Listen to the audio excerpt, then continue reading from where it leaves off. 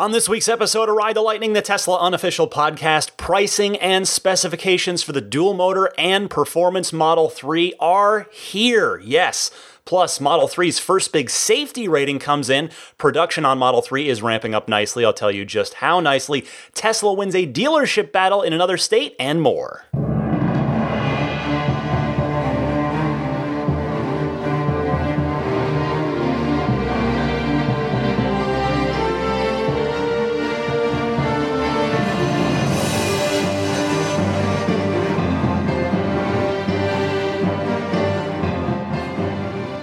What's happening, friends? Ryan McCaffrey joining you for episode 146, part 2 of sorts. I'll explain that in a second for Ride the Lightning, the Tesla unofficial podcast for May 20th, 2018. It is 12:34 a.m. on Sunday morning. The show is due to go out wide to everyone in less than 6 hours, less than 5.5 hours. But Elon Musk just about an hour ago, I was in the movie theater seeing Deadpool 2 with a friend of mine. I'd bought tickets a month ago, so I picked a heck of a night for that. I get out of the movie and look, and sure enough, Elon has announced the pricing and the specs and some other details for the Model 3's all-wheel drive, the dual-motor car, and the performance car. So I don't have any notes for this. I'm just gonna riff a little bit off of Elon's tweets, which included some to me once again, which I am extraordinarily. I just feel like I've got a horseshoe or a lucky rabbit's foot or something that must be hiding in my office that I'm not even realizing is there. Hugely exciting weekend here. Elon coming through on his promise to start. Actually, I don't know as of now.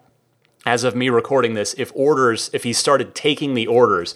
He said, late tonight, I gotta find it here. Please pardon my, the roughness of this a little bit, because it's, like I said, I'm just sort of flying by the seat of my pants at the last second here. The show was done. It went out to Patreon backers. I got it done on Friday with the intention that I would just redo the beginning of it and re-edit it, if Elon did deliver the news that we were waiting for. He did at the almost literal 11th hour. So here I am kind of winging it a little bit. But he said, at 11 p.m., 10:58 p.m., he said, I'm about to test the configurator, and then it goes out to early reservation holders tonight. So it may be up. Mine, I'm a non-owner. I am an early reservation holder, but I'm, non-owner, not employee. I'm not in that group. So we will see. Should have the answer for that in the morning, but this show's got to go out. So I want to talk about this, and I don't want to waste your time, because there's a huge, just like an hour plus of the rest of the podcast, of the rest of the week's Tesla news that I'd already done. So if this episode's a tad disjointed, please forgive me. Again, it's not usually like this. This is extenuating circumstances. But I want to rewind the clock here and just walk you through this real quick. Actually, first, let me give you what you want to know. And that is, if you have not heard yet, the pricing and specifications for the dual motor Model 3 as well as the performance Model 3. So the dual motor car is it's 0 to 60 in 4.5 seconds with a 310 mile range. So no benefit to dual motor the way that the S and the X do with those induction motors. Hold that thought for a second. But no penalty either. So the additional weight of that second motor has been offset by the gains that they are making. So the same range, better performance. Obviously, you get the better handling, the better traction, and the same range, better performance, and a 140 mile an hour top speed, which none of us will ever see unless we happen to be on the Autobahn in Germany. Even then, it's probably not a thing you do on a regular basis.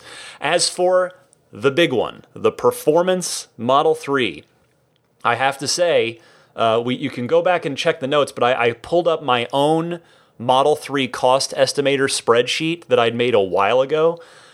I was real close. Actually, my performance, the actual 0 to 60, my estimate was close too. Remember, I had been saying I thought the theoretical max 2.8, and I thought it would be, the low end would be the mid threes.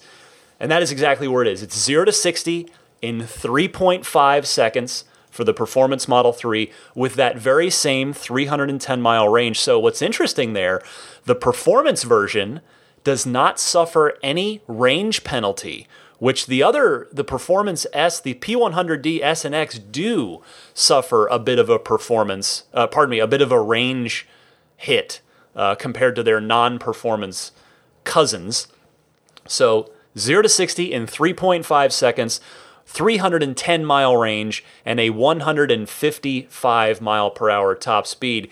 And as for pricing, Elon's saying the cost of all options, wheels, paint, etc., is included apart from autopilots, the only thing you can select. So they're just bundling the whole car with the Performance. Cost is $78,000. He says about the same as a BMW M3, but 15% quicker and with better handling will beat anything in its class on the track. That's huge for a lot of people because the S and the X do not fare super well on the track. They tend to, the induction motors tend to, things tend to overheat and the cars don't last super long on the track. So this is really good news to performance enthusiasts who want to take the car out on the track.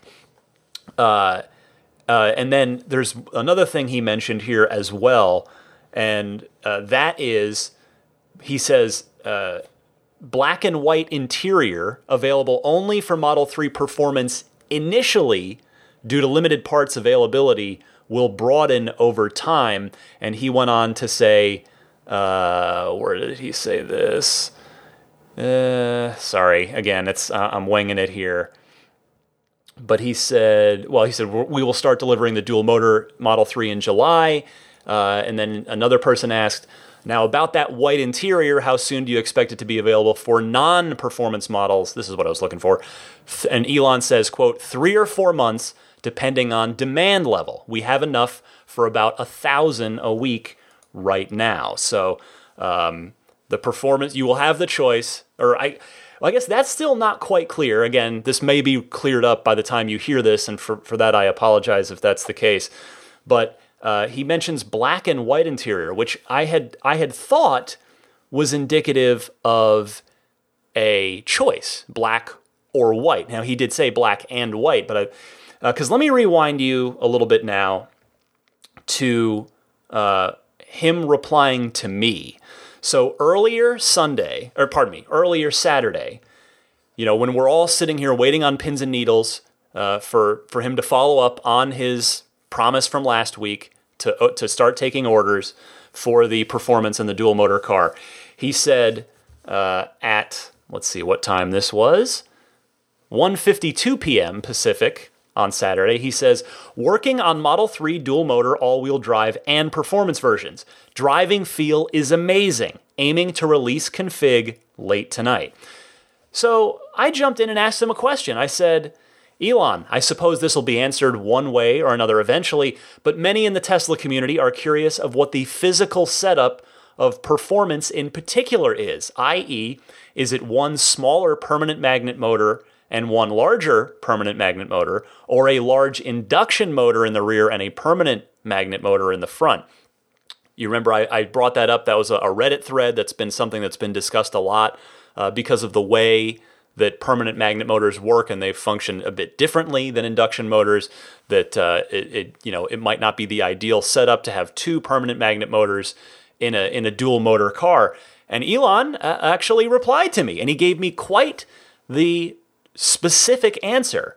So he says, AC induction front and switched reluctance partial permanent magnet rear. Silicon carbide inverters in both Performance drive units are lot sorted for highest sigma output and get double the burn-in. Which, if you need that explained to you, so did I. Basically, he's saying, so it is a Model S style motor, an induction motor in the front of the car, which will be optimal for when you can torque sleep the other motor on the freeway. And then the permanent magnet motor that's in the car now, that's in the rear. So it's one of each. It's like a hybrid electric motor setup.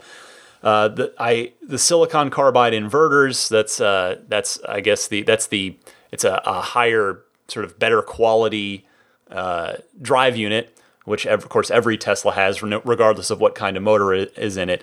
And then he's basically for durability sake, longevity's sake, the drive units on the Performance are sort of tested to an extra degree there. I replied to him, just thanking him for that information, and unprompted, he replied to me again saying, also carbon fiber spoiler, 20-inch Performance wheels, black and white interior. So that's that black and white. Now, I had suspected all of that stuff because you remember that I talked about Franz von Holzhausen's car and how I thought it was a sneak preview of the Performance model. Turns out I was correct in that assessment. Franz's car, if you hadn't looked it up, and I talked about it, it's got the Sonic Carbon, aka dark gray, 20-inch sport wheels. It's got the painted red calipers. It's got a carbon fiber spoiler on the back of it. So sure enough, that car is indeed, by and large, a sneak peek of what the Performance car will look like. And so it was nice, but it was nice to hear him confirm my suspicions on those things, that those would be included with Performance. But what was interesting to me, again, that when he said black and white interior, I thought he was simply laying out the options, right? That it'd be black or white. But the fact that the way he used that again in the tweet that I read to you from later that night about. Now I gotta find it again. This is why I usually have show notes, people. So I'm not sitting here trying to find what I need on Elon's Twitter feed. But goodness. In any case, so now I'm left to wonder: does black and white interior, is he clarifying that it's the ultra white interior, but that it's got the black headliner? Because if you remember way back, the small handful of Tesla release candidate Model 3s that have been spotted with ultra white interior in them have had the same light headliner material that's in the cars now, the black interior cars. But in the Model S and the Model X, if you get the ultra white interior, it has the black headliner. And for me, I love that look because it's a beautiful contrast. If you've ever seen it in person, you can definitely look at pictures. It's so much better in person. Particularly the white seats themselves are so much bolder in person. But I really liked the look of that contrasting black headliner with ultra white seats. And the white looked it still looks nice in those release candidate Model 3s with the light headliner, but I just didn't quite think it packed the same visual punch, that same pop. So I wonder, I guess I said I should find this out in the morning and I'll be able to potentially correct myself on next week's show, but I am thinking, based on his wording of how he twice used black and white with an ampersand, like together, black and white, like a black and white cookie, that it's ultra white seats with black headliner, black interior trim. So we will see what happens there. But this is huge. And then, I want to get back to the price real quick. So $78,000 before any tax incentives. And that's without autopilot. So if you were to order a Performance car and get the full self-driving suite, that's $8,000 worth of autopilot, and that would take you to $86,000, which you may not believe me, but that's literally exactly what I had in my estimate. I had put base model 35, long range battery 9, premium 5, autopilot, all the stuff that's in there, and then I had guessed sport wheels 4, red paint 1. Dual motor 4, turns out I was off, it's 5. He's Elon. I don't want to say he went back on his word, but he had said long ago, back in 2016, that the dual motor would cost less on Model 3 than it did on the S and the X before it became standard in the S. Actually, it's always been standard in the X. It was a $5,000 option. So I had thought this whole time I thought it would be a $4,000 option. It is $5,000, but yeah, and I had $20,000 tagged as my guesstimate for performance, which would include the spoiler and your red brake. The red brake calipers come with it. And then I was like, was the spoiler going to cost $1,000 extra or $500 extra? No, they've lumped it in with performance. So I was actually dead on, dead on. So that's kind of cool. So 86 with everything, 83 if you just take enhanced autopilot, which I suspect a lot of people will do, rather than spend the extra 3 on the full self-driving. So that means you are under $80,000. Let's say you're doing performance and you're doing enhanced autopilot but not self-driving, full self-driving. So you're sitting at 83. After your rebate, you're down into the 70s, and if you're in California, as I am, you're getting a total of $10,000 off. So you're down from 83 to $73,000. So not bad. I mean, it's 3.5 seconds. Does not threaten the Model S. Does not threaten the as far as the P100D, doesn't threaten the P100D S or X, but it's pretty darn quick. It beats the original Roadster. It beats any of the other S's and X's. So it becomes the third quickest car that Tesla makes, period, or has ever made, until the Roadster rolls around. But yeah, so it's going to be a quick car. It's going to be a fun car. Elon says it's going to be awesome. It's going to beat anything in its class on the track, which is cool to hear. But this is huge. I cannot wait to get to order mine. I might, obviously I'm not my design studio. I'm not in there yet because I'm in the back of the plane as far as priority goes. I did, of course, I got my March 31st reservation I camped out for, but I'm still, I'm flying coach on this one, but we'll see. I will have some more information for you on all of this next week. But again, I did want to get all of this out to you. Let me just go through more of Elon's tweets one more time, because he spent some significant time dropping some pretty important knowledge on Twitter. I've shared some of it already, but it will be... So I guess the one question, again, you'll probably know this by the time you hear this, so I don't want to waste time, but the 20-inch performance wheels, again, I presume those are going to be the Sonic Carbon, the dark gray ones that were on Franz's car that I was just talking about, as opposed to the silver ones that are available for purchase on Tesla's site. Then that price includes installation and that extra suspension bit that they have to put on for you. But I'm guessing the performance model is going to have a Sonic Carbon 20-inch sport wheel, and that's what I would pick personally. Everybody's different, right? Everybody's got their own choices. So there's that. What else can I tell you?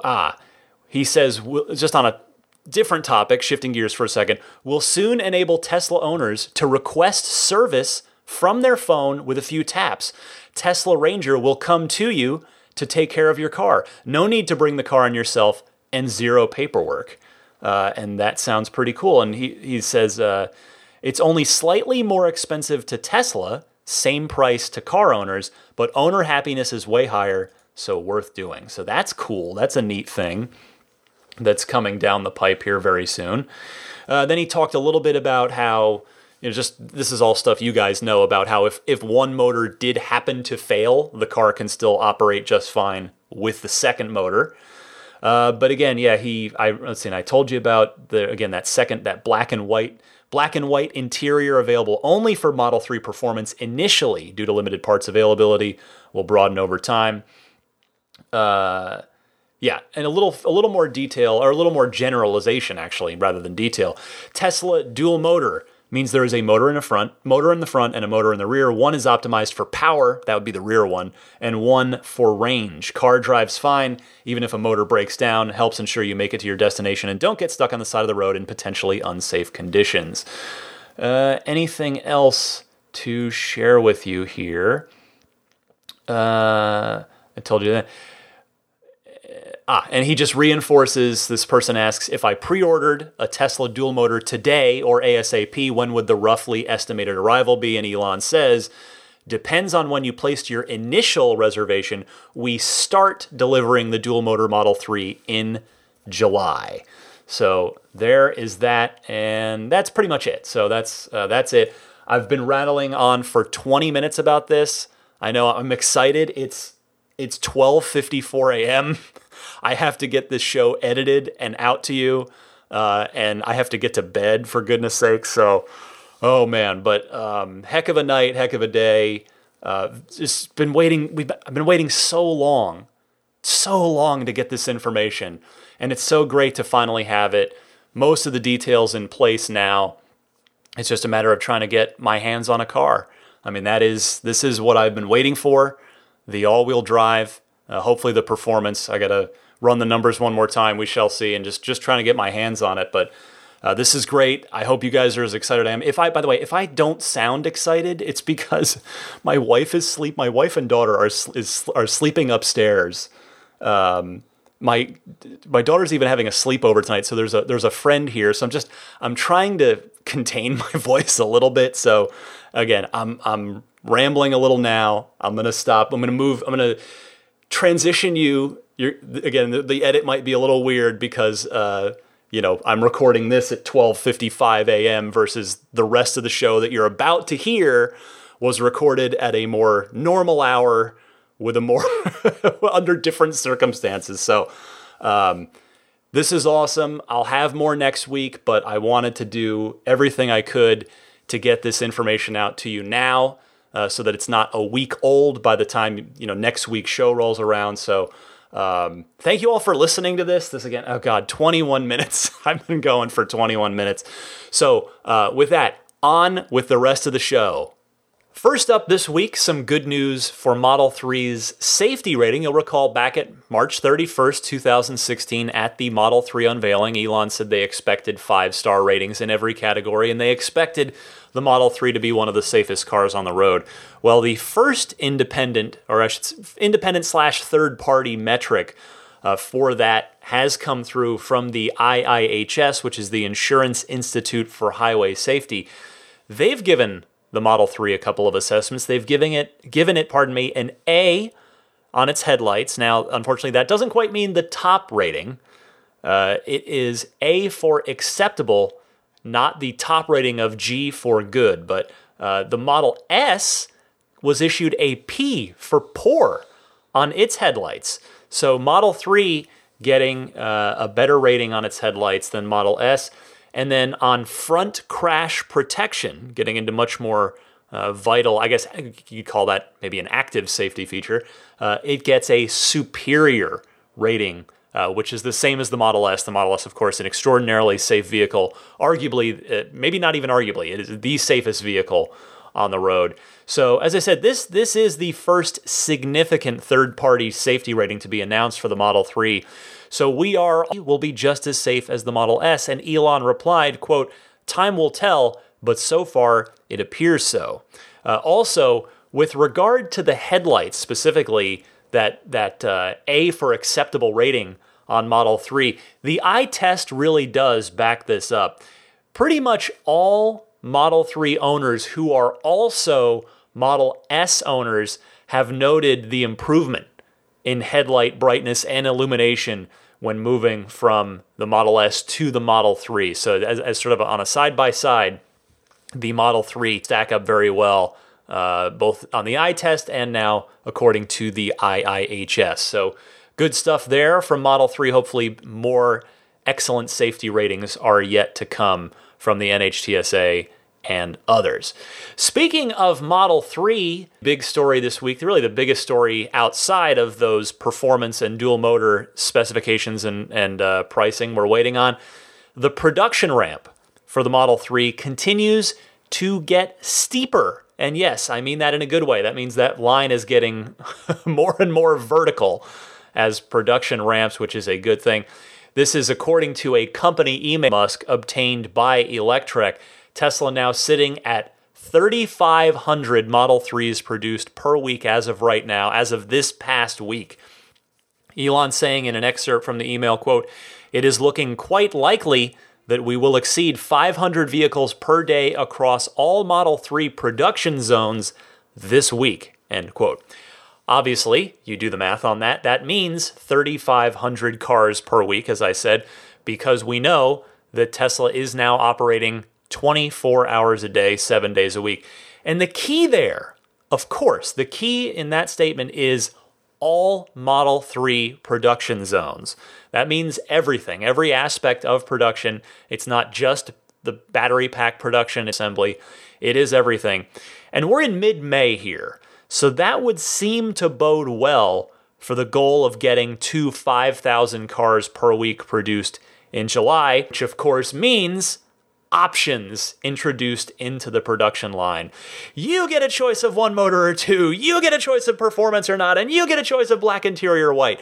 That is what we're all waiting for, or many of us are waiting for, are those choices, those options, a little variety into the production line. So let's go 5,000. Fingers crossed that they are indeed targeting, or they're indeed on track for that in July. Anecdotally, at least from the outside here, it sure seems like they're in pretty good shape towards that goal. More good news coming to you this week in the world of Tesla, and it's specific to the state of Utah. I want to thank listener Patrick from Utah for keeping me updated on this and sending this in. Tesla has won another battle in that war with the dealers' associations I'm about to read to you. Tesla issuing a statement on the passage of the law in Utah that allows them to sell their vehicles directly to manufacturers. Tesla saying, quote, "Tesla sells its cars directly to consumers to educate them on our technology and ensure the best possible customer experience. The passing of the House bill is a win for Utah consumers who can now purchase a Tesla in their home state." On KSL.com, their excerpt reads as follows. The House bill, sponsored by Representative Kim Coleman, a Republican from the West Jordan district, is now tailored to newer companies like Tesla that have different business models and will allow the car maker to operate a dealership to a certain point.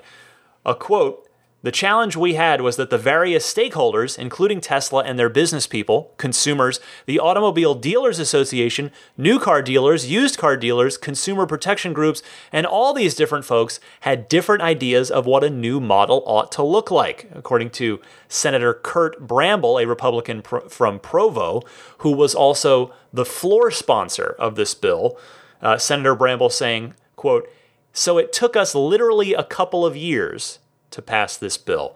As KSL notes, the legislature will try to continue accommodating companies with new business models that may not work with past legislation.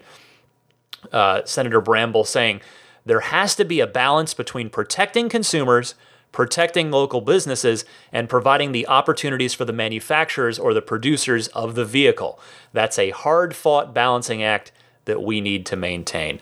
I want to give credit to the lawmakers here for acting sensibly and most importantly of all, in the best interest of your constituents.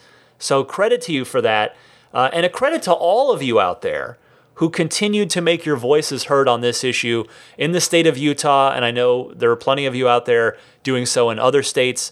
I say this every time one of these comes up. I firmly believe, very, very strongly believe, the war will be won on a battle-by-battle basis. You can mark another one off the map. Another territory has been checked off. And so the war against these dealers associations, in order for Tesla to be able to legally sell their cars direct to consumers, which sure seems like a simple thing, but nothing ever is, unfortunately. But another victory here. Great stuff. Here's one that just came in at the tail end last week. I had such a packed show, I didn't have time to fold it in, so I wanted to talk a little bit about it here. Tesla's Vice President of Engineering, Doug Field, is taking a leave of absence from the company. These are via reports from Bloomberg and the Wall Street Journal. CNBC got a quote saying a Tesla spokesperson told CNBC that, quote, Doug is just taking some time off to recharge and spend time with his family. He has not left Tesla. The Wall Street Journal had reported that Doug Field's absence would be temporary, so they were on that, and Tesla corroborating that with their statement. CNBC notes, however, Tesla declined to answer CNBC's questions about when he was expected to return. Now, Elon had told employees, as you'll recall very recently, that there would be a flattening of management structure at the company, which this no doubt factors into. You'll recall he did mention that. He mentioned that this was coming, that the reorg was coming. He mentioned that in that leaked company email from a few weeks ago. So hopefully Doug is going to rest up, recharge. I briefly met him one time. I did have a brief but excellent encounter with Mr. Doug Field because it was at the Model 3 reveal event, and Doug was the one that was behind the wheel on my test ride in the silver Alpha prototype. He was very nice. He answered all my questions. Some of you may remember the video of that test ride made its way onto YouTube, and you can hear me asking questions about the roof options of the car. And I forget what I think I asked about. Did I ask about? I forget. It's been a while, but it's a long ways back at this point. A lot of Tesla things have happened between now and then. But I will note one other thing. For those of you worried here that like, oh man, this is another executive, this is a leave of absence that doesn't sound so great. As my friend and longtime Tesla owner and I would call her, I would very kindly and lovingly call her an ambassador to Tesla. Bonnie Norman noted on her Twitter account that, remember, Jerome Guillen also took a leave of absence and eventually came back to the company, refreshed, recharged. And what did Jerome do? He went and he's now leading the Tesla Semi program, which has been off to an excellent success thus far. In fact, a Twitter follower of mine, on a just semi-related note here, a Twitter follower of mine, I wish I'd written down the name, I apologize if you're out there, had sent me a tweet saying, hey, did I just see the Tesla Semi? And it's a picture of it going by, and sure enough, yeah, it's the silver one. So they're out there, they're getting lots of reservations, lots of deposits for the Tesla Semi, so it definitely, a leave of absence is not automatically a bad sign. And Doug Field, he's had a heck of a time at Tesla as far as workload. He came in 2 to 3 years ago, I think, and not long before Model 3 was unveiled, and so he's had to get the whole program as the head of engineering. He had to get the whole program moving, get the car built, and it's been a lot. And they're getting them built now. So here is hoping that if you'll pardon the phrase, given the fact that we're talking about Tesla here, here's hoping that Doug gets to recharge his batteries. Thank you, folks. I'll be here all week. Be sure to tip your server. I'll see you next time. No. But yeah, so not necessarily bad at all. Hopefully, Mr. Field gets recharged. Speaking of the Wall Street Journal, they also reported this week that Tesla rejected the idea, or the actual, not the idea necessarily, but Tesla rejected the process of incorporating eye tracking technology into Autopilot, both before Autopilot launched and since its release. According to the Wall Street Journal, quote, long before the fatal crash of a Tesla car in March, that would be the Model X crash. There have been two, one in an S and one in an X. Long before the fatal crash of a Tesla car in March, some developers of the vehicle's autopilot system expressed concern there weren't enough safeguards to ensure drivers remained attentive, people familiar with the discussion said. Tesla's engineers repeatedly discussed adding sensors that would ensure drivers look at the road or keep their hands on the wheel, both before and after the driver assistance system was introduced in 2015, those people said. And according to this report, It was rejected for cost reasons. Now, Elon Musk, as he is wont to do, took to Twitter to refute this. He says, quote, "This is false. Eye tracking was rejected for being ineffective, not for cost." Wall Street Journal fails to mention that Tesla is the safest car on the road, which would make the article ridiculous, approximately 4 times better than average. Well, I mean, he's right and wrong there, in my humble opinion. He's not wrong with those safety figures. The Teslas are incredibly safe vehicles, but it doesn't negate the need to report that if that is indeed the case, as it sounds, as Elon confirms it was, that they were considering eye tracking technology as part of this forward-thinking driver assistance system. That Wall Street Journal has every right. I mean, that's relevant information that certainly I like to know. I feel good about knowing that in the sense of that they're exploring that option and that they chose not to pursue it. Now, interestingly here, Cadillac is incorporating eye tracking technology into their Super Cruise system. I have not had a chance to try that out, but it must work on some level that GM is clearly satisfied enough with to put it in their cars. But nevertheless, I mean, this is one of those cases where, for me, Elon and Tesla do get the benefit of the doubt, and I'm certainly going to take Elon at his word in that the eye tracking was ineffective to Tesla, according to Tesla's standard. I mean, I have to say, if it did have that, if Tesla's did have a mandatory eye tracking technology as part of autopilot, I honestly wouldn't mind, really, because if it's checking to make sure that my eyes are on the road, I have no problem with that, because you really shouldn't be looking away at all with autopilot. Yes, it's nice to rest your arms, maybe have your arms in your lap, ready. I mean, you're not supposed to. You're supposed to have your hands on the wheel. But I think I don't think I'm out of line by saying most people that use autopilot are probably not keeping their hands on the wheel at all times. But your eyes certainly need to stay on the road to be able to react to anything that might come up. And Tesla's not wrong to state that you need to keep your eyes on the road and hands on the wheel. That is the safest way.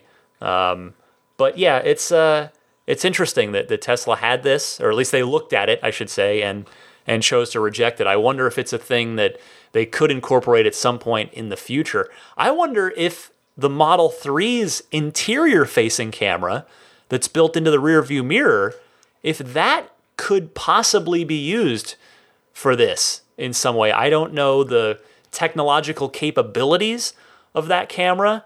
It is basically at the driver's eye level, so theoretically, it could, hopefully, I would think, be technologically capable enough to be checking and verifying that your eyes are on the road, but we'll have to see. We'll have to see what happens with that. Next up this week, let's get back to fun stuff. 2 more new options snuck their way into the Model S this week. First, the return of ventilated seats, and secondarily, for the very first time since they were initially introduced as referral program prizes a couple years back, the Arachnid wheels are now finally for sale, but only on the P100D. They are exclusive. These are options exclusive to the P100D for right now. And the Arachnids, I should note, are only available in black. So if you happen to have a set of silver ones from the referral program, those are the true exclusives now. Those are the ones that are legit exclusive. What I like about this is not only the option itself, it's great to have a second 21-inch wheel option, but they're the same price as the twin turbine option, which if you haven't looked at the design studio, I know I talked about the twin turbines when they first went into the design studio a couple months ago. It's just a slight tweak on that classic turbine that they've been using since the Model S released in 2012. Oddly, though, I live here in the Bay Area. I work in San Francisco. So I see, you guys know, I see a ton of Teslas on a daily basis. I have yet to see this new twin turbine design with my own eyes. I've not seen it on a car in real life. I've only ever seen it as a render in the design studio. So I'm curious to see how it looks on the car in the metal, in real life. But anyway, if you happen to be shopping for a P100D out there, know this: the Arachnids are lighter. They are a lighter wheel than the turbines. So if you'd like to get even an eyelash more performance out of your P100D, the Arachnids are the way to go for you. Now, as for the ventilated seats, you'll recall perhaps that they had them. Tesla was using them. The early Model X's had them. The S had them for a bit. But they disappeared about 2 years ago after reports, and even Elon, I think, acknowledged that they weren't holding up very well. I would presume now that these new ones, now that they're back, that they have been reinforced, if not possibly completely redesigned entirely on the inside. They still have the same appearance on the outside. But anyway, I would expect as well, this being, the Arachnids, okay, I can understand those being a P100D exclusive option. There's no technical limitation to restricting them to P100D, but I could see why Tesla would do it. The ventilated seats, on the other hand, I would expect that the P100D exclusivity there is probably temporary. I think they will probably filter down to the 75D and the 100D in time, simply because Tesla's done it before. Most likely, Tesla has to clear out the existing inventory of non-ventilated premium seats in order to then get those cleared out so that you can be putting the ventilated seats in all of them. And as such, since they're ventilated, well, they have to do something, right? They're probably going to have a cooling function, which is what the original I was going to say perforated seats, but is that really I guess that's probably the ventilated's a nicer way. Perforated just sounds like someone poked holes in it, but anyway. So yeah, I would expect to see a cooling option for the Model S and X seats come back via a software update at some point soon, presumably because, as Daisy the Boxer Puppy shakes off over there, presumably because the hardware for cooling is now in those new ventilated seats. Speaking of seats, yeah, I'm segue-tastic this week. It's always fun to segue when you can. The Model 3 seats got a much less obvious tweak that was made public this week. In fact, it's so subtle as to almost look like it's a trick of the eye, but they are slightly different. It's not the shape of them. It's not the color yet. No white ones as of this recording, but it appears that they sort of moved the stitching on the bolsters on the sides. It would appear that they maybe upgraded that bolstering on the flanks, like where you're, on the back of where your flanks would be, as well as some reinforcements, a little bit of a change on the seat bottom as well. It's really nothing major. I was looking on the Tesla Motors Reddit of a side-by-side picture, and I could barely tell the difference. Like it's extraordinarily subtle. If it had not been pointed out to me, I don't think I ever would have noticed it. And you guys know me. I'm eagle-eyed with this stuff. I like to be zooming in and taking notice of everything. But yeah, this is pretty subtle. So if you have not yet taken delivery of your Model 3, you will be getting this new seat, which I guess we can just go ahead and colloquially call version 1.1 of the Model 3 seats. So look for that in your Model 3 when you take delivery. Finally this week, I wanted to end on not only yet another good story, but a really great story. I want to give a shout out to my friend and definitely a friend of this podcast, Ben Sullins. of the Teslanomics YouTube channel. Ben, you may have heard about this because it actually got picked up in a lot of mainstream news outlets. Remember the CBS This Morning report from, I guess that must be a month ago already, talking about Elon Musk sleeping at the factory, and they actually showed the conference room where he sleeps and showed the couch, and Gayle King was sort of asking him about the couch, and Elon was saying that it's a really super crappy, stiff couch. It's not comfortable at all, and sometimes he even sleeps on the floor. Well, Ben launched a GoFundMe to raise money to get Elon Musk a new couch for when he sleeps at the Tesla factory. And get this, Ben and the community raised over $9,000, none of which went to a couch, and all of which was doubled because of the couch company and Elon Musk himself. There's actually a news release about this, and I'll read you an excerpt here. Quote, "The money raised was left untouched because furniture company Wayfair kicked in with a high-end couch as a contribution instead. What followed was the surprise doubling of the funds by Elon Musk, which will help residents of Nepal get back on their feet amid the after effects of a massive earthquake in 2015. The support goes through UK-based charity Renewable World, whose members aim at fighting poverty through renewable energy." And Elon even shouted out Ben on Twitter, saying, quote, "Wow, thanks for the couch. I will match the donation from my foundation." So if you were a part of this, bravo to you. Just a tip of the cap to Ben and just the Tesla community at large.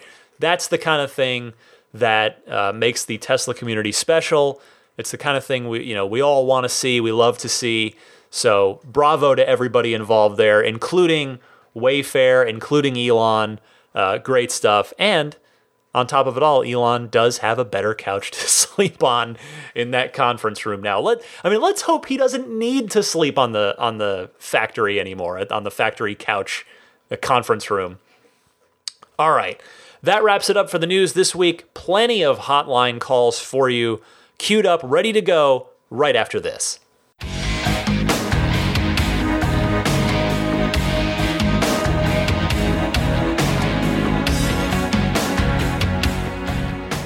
Welcome to the Ride the Lightning Hotline, where we get your questions, your comments, your discussion topics. I love this part of the show.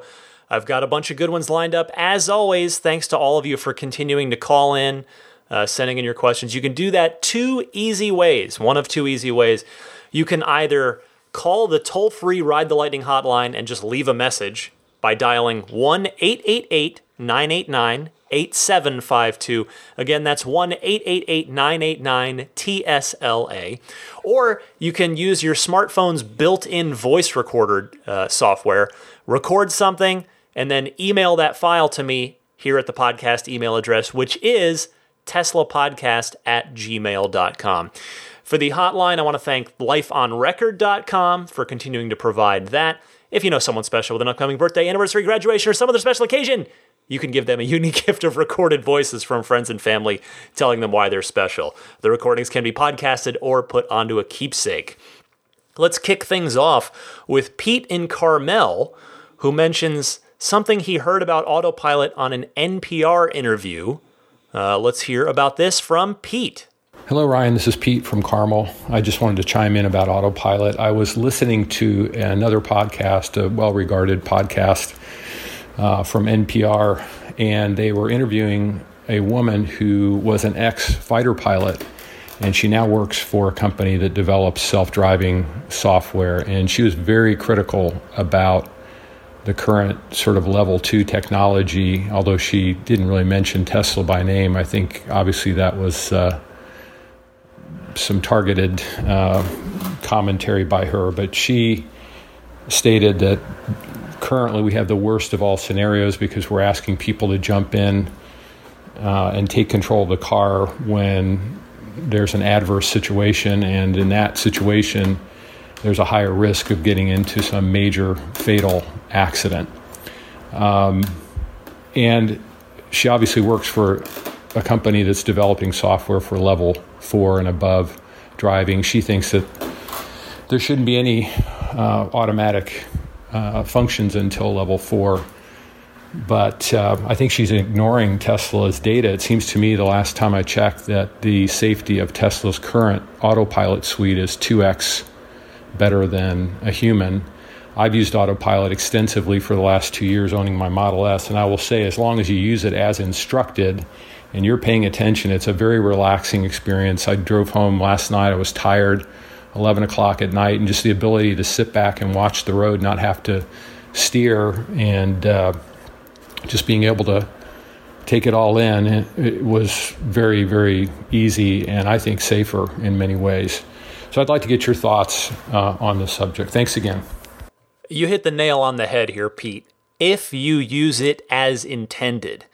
I don't want to get too tinfoil hat conspiracy theory on anyone here, but I'll say this because I have touched on it before. Tesla is on the cusp of real, proper, and permanent profitability, in my humble opinion, at which point they will effectively become untouchable by the dealership groups, by the FUDsters, by the competition, etc. So all I'm saying is we can't rule out, or all right, at least I can't rule out the possibility that all of these vastly overblown autopilot crash stories, and I'm, by the way, just to clarify, I'm not talking about the Model X fatality in Mountain View. That's a serious situation that merits the attention it's getting. But I'm talking about all these other things that just keep popping up where any little thing is reported on and shouted far and wide, usually with a sensationalist headline. I cannot rule out that those things are part of a coordinated effort to try and hurt Tesla as much as possible, as some sort of last gasp effort to try and keep Tesla from achieving ultimate success.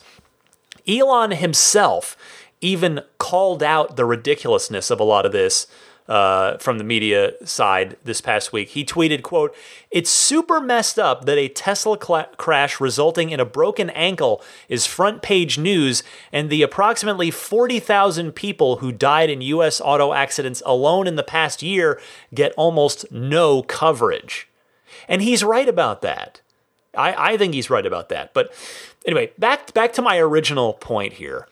Just jumping off of what you said near the end of your call, Pete, and that is, if used properly. I think we are approaching the point, fair or not, and maybe it should be this way anyway, honestly, I don't know, where Tesla may have to make you jump through more hoops before enabling autopilot, before allowing you to use it. Maybe something like a one-time mandatory instructional video that plays on the car's screen before autopilot will unlock. Maybe something like that. I don't know. I mean, I can't wait to get my Model 3 for a million reasons, but one of the biggest ones is autopilot. I can't wait to start using it because here in the Bay Area, the primary way to get around, I mean, the Bay Area, especially, with the bay in the middle, everything's very north-south oriented. The peninsula, from San Jose up to San Francisco, it's north-south. The East Bay from San Jose up around to Oakland and then up north into Marin, it's all very north-south oriented, except the bridges, which of course cut across.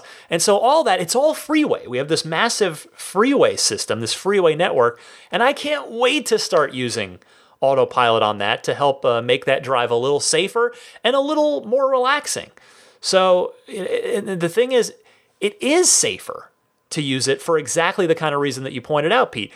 If you're going home late at night and you're just a little tired, now I'm not saying you're dangerously impaired or anything like that, and you shouldn't be driving at all.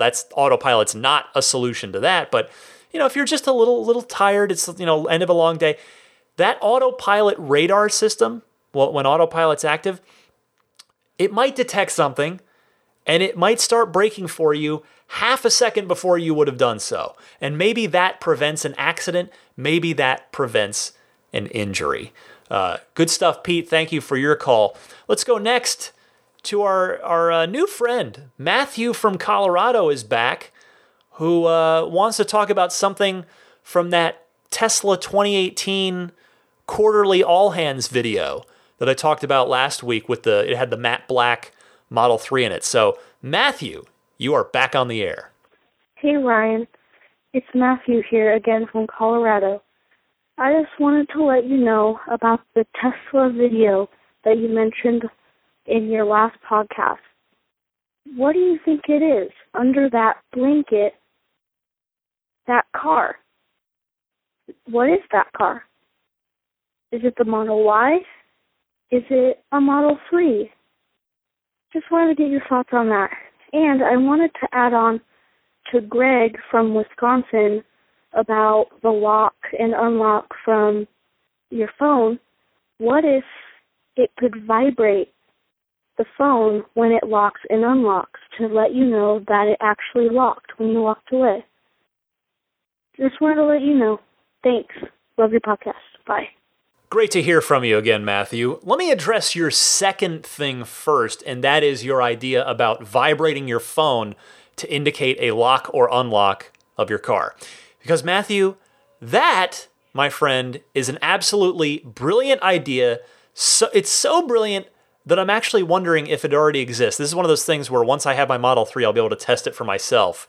But I can't right now. So that seems like it's too good to not already be a thing.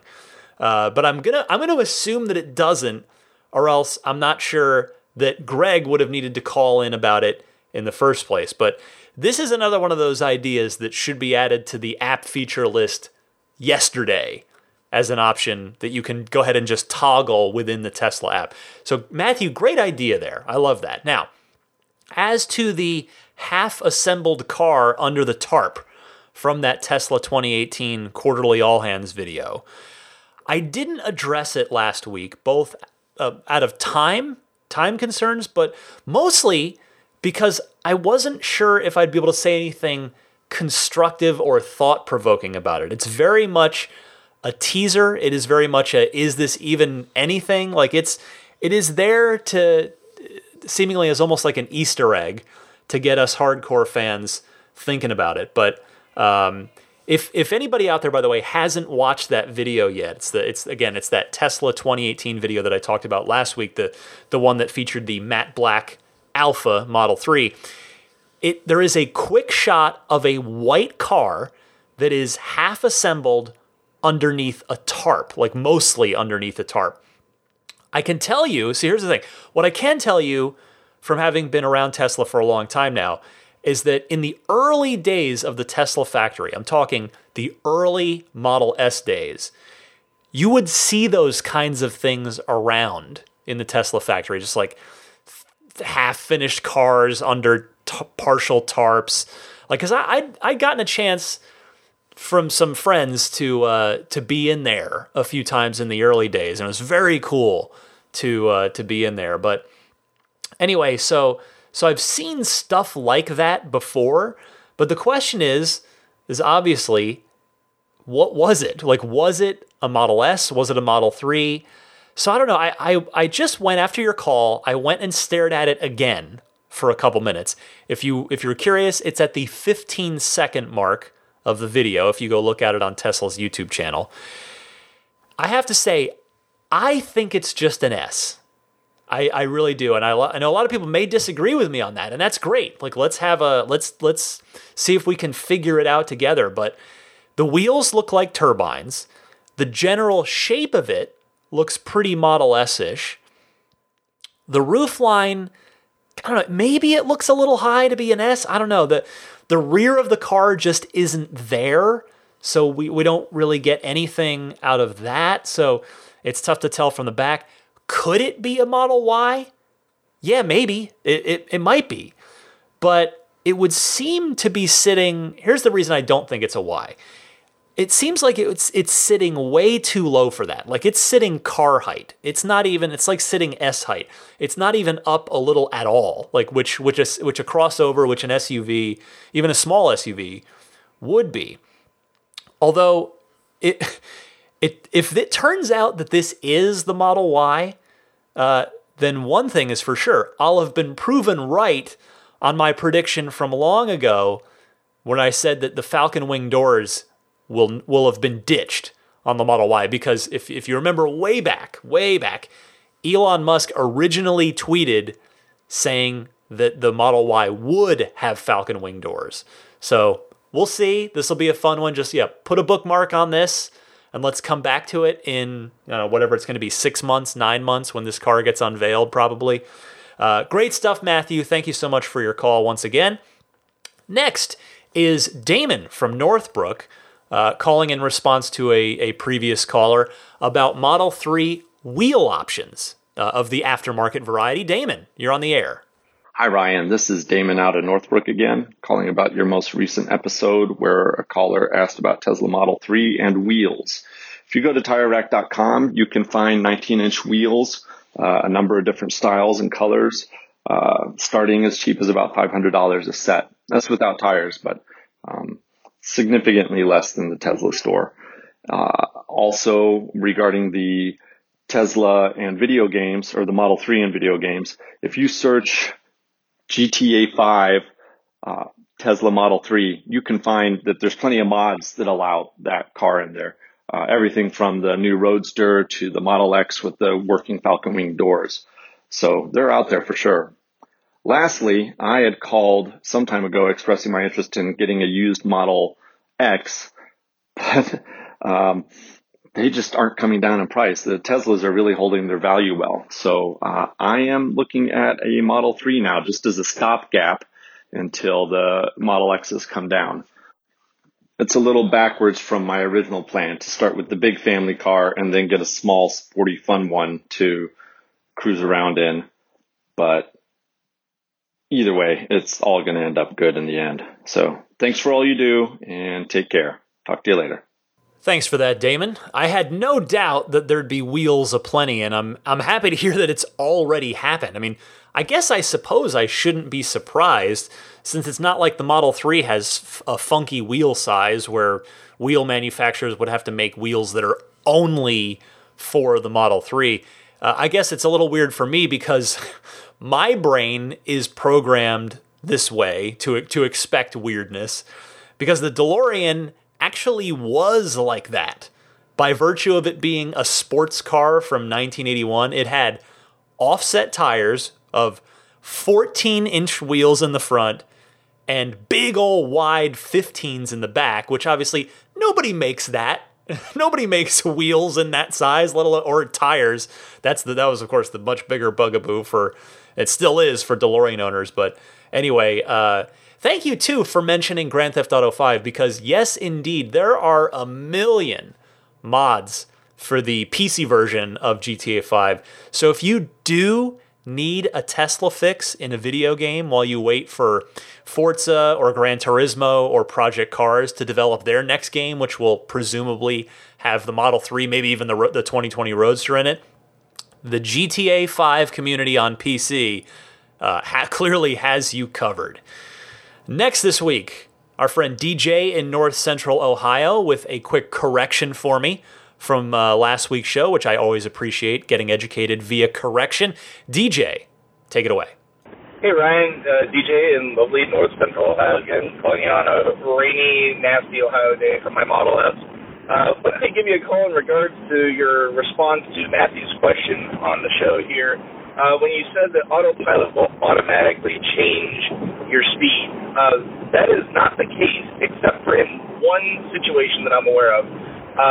If you are on a surface road, meaning not a divided highway, and you happen to be going over the speed limit further than you're supposed to, or the speed limit suddenly drops, the car will not allow you to go more than 5 miles per hour over the speed limit on autopilot on a non-divided highway, and it will automatically drop your speed to make that happen.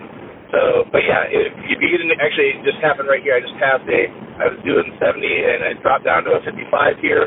I passed that sign. I watched the binnacle, acknowledged that I passed that sign, and kept on driving. So, thought I'd throw that out there as a correction. As always, love the show. Keep it up. Later. Thank you for this correction, DJ. I suppose the open highway versus non-divided highway is an important difference. Hopefully these are the kinds of little errors that I'll make a lot less often once I'm driving my own Tesla every day. And again, this is why I appreciate my audience, because yes, I do my best to research and give the correct information, but I know that you guys have my back if I happen to get something mixed up. So cheers, DJ. Thank you so much.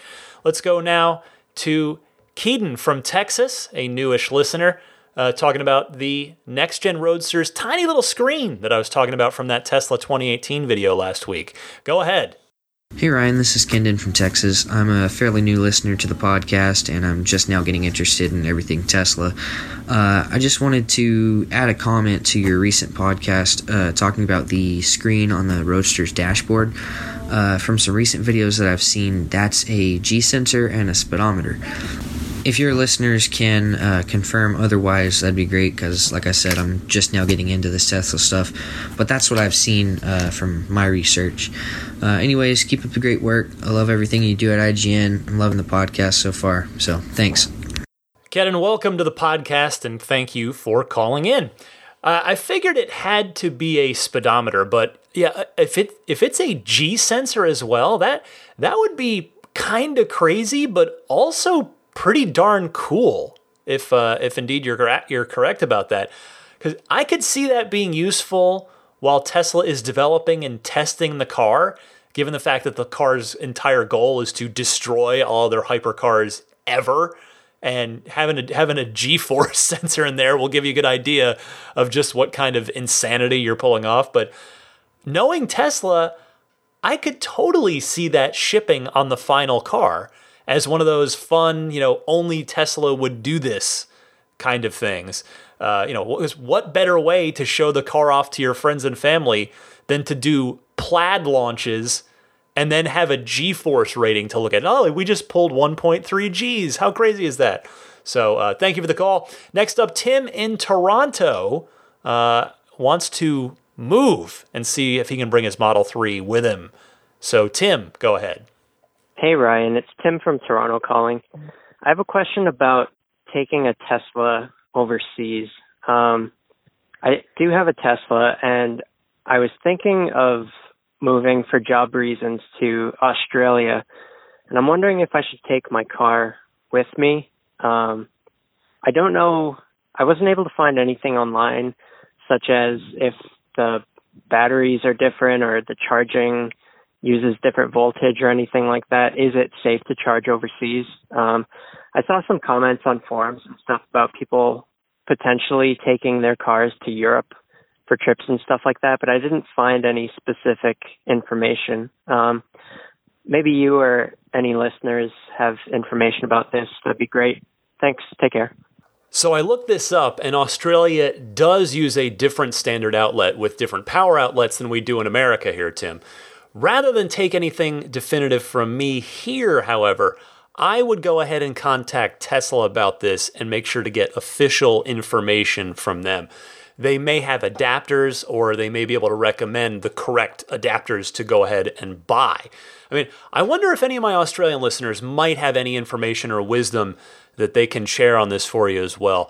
I would say best of luck to you on the big move. That is a big move. That's going to be super fun and quite an adventure. You'll have to get used to driving on the opposite side of the road from what you're used to driving on now. So cheers, Tim. We've got a few more calls here. Let's say hi to Jeremy, not too far away from Australia. Jeremy in New Zealand wants to talk about the quarterly conference call recently, as well as a right-hand drive specific question. I guess it's fitting that this call follows the last one. Jeremy, take it away. Hi Ryan, Jeremy Harris from Christchurch in New Zealand. First-time caller, long-time listener, and Model 3 reservation holder. And I just wanted to say, love your show, keep up the great work, and wanted to make a quick observation and ask a quick question.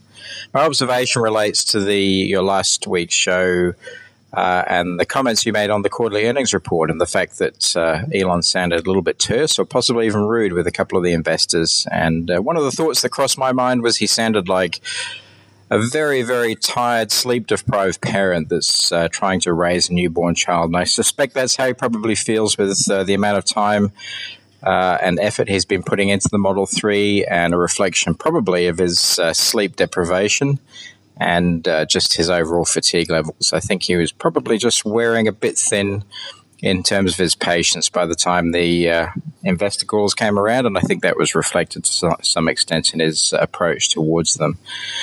My question relates to the fact that in New Zealand we drive on the left-hand side of the road, and hopefully the Model 3s will turn up towards the end of 2019. I'm planning on ordering it with enhanced autopilot. But it occurred to me that when I do, they're not going to have as much data on vehicles driving on the left-hand side of the road for their AI. And I was wondering what your thoughts were, or your listeners, about whether or not the enhanced autopilot or full self-driving would take much longer to come out for right-hand drive vehicles than it currently does for left-hand drive vehicles, given the fact that they might need more time to gather more driving data to bring it up to speed on that. Anyway, that's all I wanted to say. Thank you very much. Love your show, like I said, and looking forward to the next one and many more to come. Keep up the great work. Congratulations, Jeremy. I think you might win this week's award for the farthest distance called in from. Anyway, your question is a good one. For now, I'd suspect that it's not a big difference for autopilot, because all autopilot is doing now is seeing the lines in the road and staying between them, for the most part. But for the future, yes, it would definitely need some different logic. And as such, I would have to imagine that the technical side of things might not be ready as soon as it is for left-hand drive territories. But then again, even once the technical side is deemed ready, we're going to be hung up waiting for lawmakers and regulators to give it the official green light. I mean, potentially hung up. We don't know. Hopefully not. But so if New Zealand is more gung-ho about it than America or the UK or anywhere else, you guys could end up being first. I mean, that's totally up in the air as far as I can see it. I actually think there's a reasonable chance that the United States will not be the first territory in which Teslas are able to legally do level 4 full self-driving. We shall see. It's going to be interesting to track this. Next up, let's go to Mark, who wants to talk a little Model 3. Let's see what's on his mind. Mark, go ahead. Hey, Ryan, this is Mark calling. Reaching out, just had some thoughts on the Model 3, and I think it's strange, especially after this last earnings call, that Tesla still really only has a $50,000 car on the market, and it's basically looking at the $48,000 long-range battery with premium package, and when you add the deposit and delivery fee, it's really a $50,000 car, and I'm hoping that Tesla considers day zero line weighting customers when it comes to the tax credit.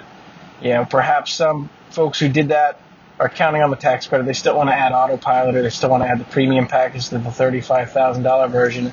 Some of those things still bring you up about $40,000, so the tax credit would certainly help. And maybe some of those folks actually just want a $35,000 version of the car because that's what they can afford. And I've always had faith in Tesla, and I kept my deposit with them for 2 years, hoping that they'd take care of us in terms of the tax credit. So fingers are crossed, but I have to admit that, at some point I start to have my doubts, especially when we're hearing Elon talking the last earnings call about delays with the Model 3. And, for years, guys like you and me were hanging on saying, this is the Model 3, this is the car that's supposed to be built specifically for ease of production. We made all these mistakes with the Model X. This is the easy car to build, and just the fact that it's taken so long to ramp up compared to what the original estimate was. So, like I said, I'm a huge supporter of Tesla. I'll keep my deposit in there, and I'll buy as much as I can and support them. But just wonder if you're feeling that kind of hesitation or that doubt a little bit in terms of what you heard on the last call. Hope you're doing well. Dig the show. Take care, man.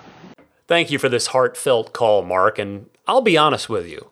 I was where you are when the last delay happened earlier this year. That one really hurt me. I've made my peace with it personally, but I don't begrudge anybody who feels the way you do. And you're right. It's especially tough for folks who waited in line on day 0 to get that $35,000 Tesla. The good news there is that if there aren't any more delays, which is, still a reasonable if at this point, there are no guarantees, then those day 0 line waiters should have late 2018 delivery estimates for standard battery, which is what mine shows as somebody who waited in line. That means that hopefully, at the very least, those folks that waited to reserve this car sight unseen at that point in time, dreaming of that $35,000 version, can actually get it and still just barely slip in under the deadline for the full $7,500 tax credit. Fingers crossed on that one. 2 more calls to take us home. Let's go next to Omar in Anaheim. Wants to talk about autopilot and potholes. Omar, go ahead. Hey Ryan, this is Omar calling from Anaheim, California. Just became a recent listener of your show. I have to say I absolutely love it. After my wife and I became owners of our Tesla Model S, this show has been a great place to go for good information and advice. I had a question for you and perhaps your listeners. After the latest autopilot update rolled out, I noticed significant improvements in how the car is driving.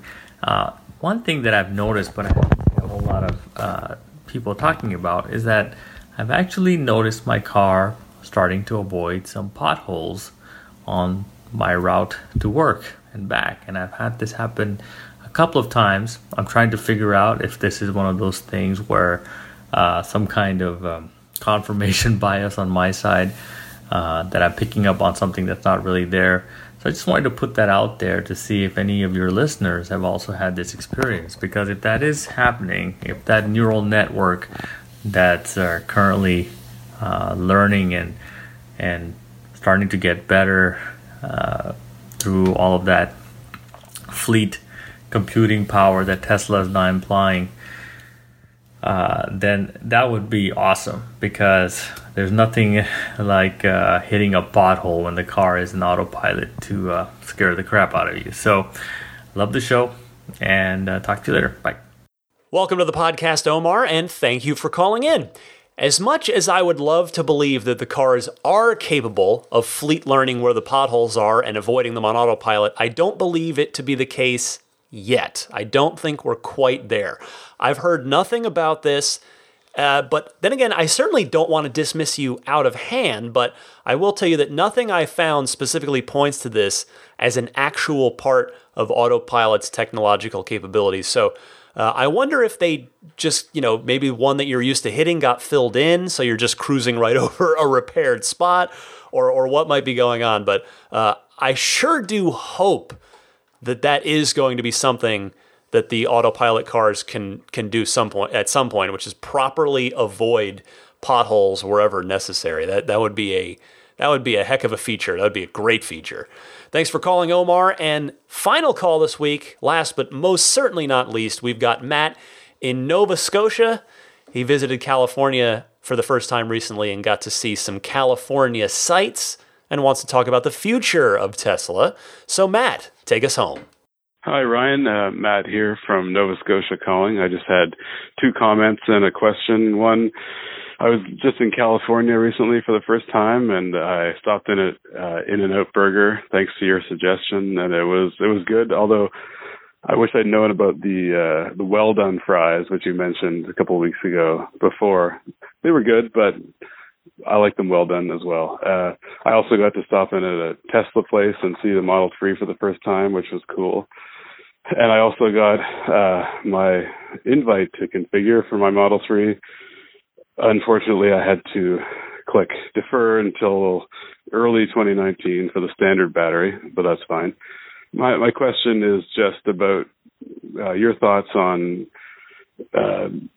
Tesla's or Elon's allusion to the Model 4, which was in the master plan part 2, which he later said would not necessarily be required due to the Tesla network. But now that we are seeing that the Tesla Model 3 is not truly an everyman's car, it's not a $20,000 car anyway. Do you think that they will build a Model 4? Just curious on your thoughts. Thanks for a great show. Bye for now. Great to hear from you, Matt, and I am very glad to hear that In-N-Out lived up to the hype that I created for you. Their fries are fine, but they're definitely not up to the incredible quality of the burgers in most people's opinions. Anyway, I honestly think it's impossible to predict at this point, getting to your actual Tesla question, because Tesla's priorities shift sometimes in service of the mission, in pursuit of their mission. I think the short version of an answer to your question would be, if a $20,000 compact sedan, a Model 4, if you will, helps accelerate the world's transition to sustainable energy, then yes, they'll build one in time. But as you noted, Elon is going to bet big on the Tesla network, and if the Model 3 continues to sell in huge numbers even after they're at full production, and which includes producing that $35,000 model, it remains to be seen what path Tesla is going to take. The Semi, the Roadster, and the Model Y are the currently known projects, with the pickup truck being on deck after that. Those four things are almost certainly going to keep Tesla very, very busy into the next decade. So we'll see what happens from there. I mean, that would be my take on it. If I had to guess myself, if I were guessing, and that is all it would be guessing, I think there will eventually be a cheaper compact sedan with good, strong electric range, but I think it's going to be a very, very long time out in the sense of very, very on sort of Tesla time. You know, Tesla is a nimble company that's done a lot very quickly in the grand scheme of automotive history, but I do think a Model 4 is probably a minimum of 5 years out, probably closer to 10 if it happens at all. Excellent stuff from everyone. Thank you all again so much for your calls. Please keep them coming. Record a question, comment, or discussion topic on your smartphone. Please try to keep it to a minute and a half tops, and you can just email that file in. The podcast email address is teslapodcast@gmail.com. Or remember, of course, you can just call in and leave a message on the toll-free Ride the Lightning hotline, and that number, again, is 1-888-989-8752. Be right back with some parting thoughts right after this.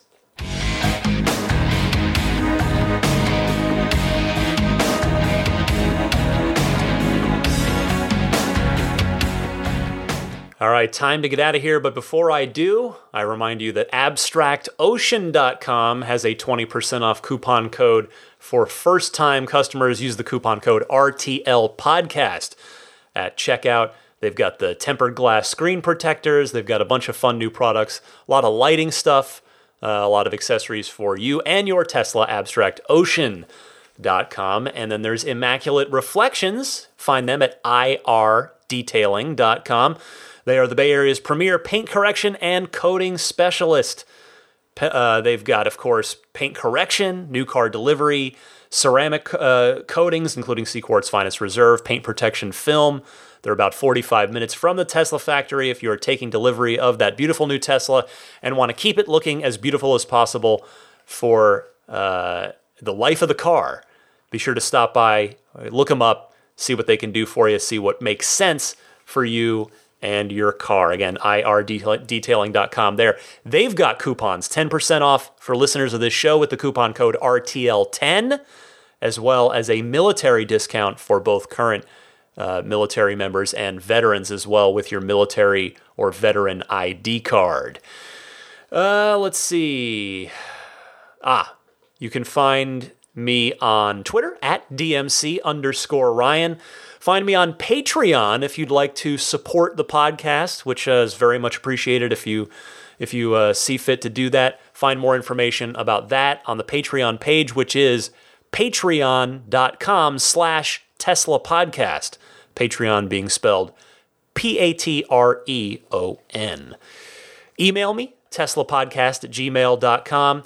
And subscribe to the podcast if you don't already. You can do that on most of the major podcast services, including iTunes, Google Play, Stitcher, TuneIn, Spotify, or pick up the individual MP3s as well as the RSS feed at the hosting site, which you can find at teslapodcast.libsyn, LIBSYN.com.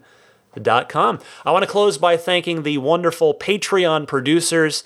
These are the very extraordinarily kind and generous folks that support me at the $20 level or higher each and every month.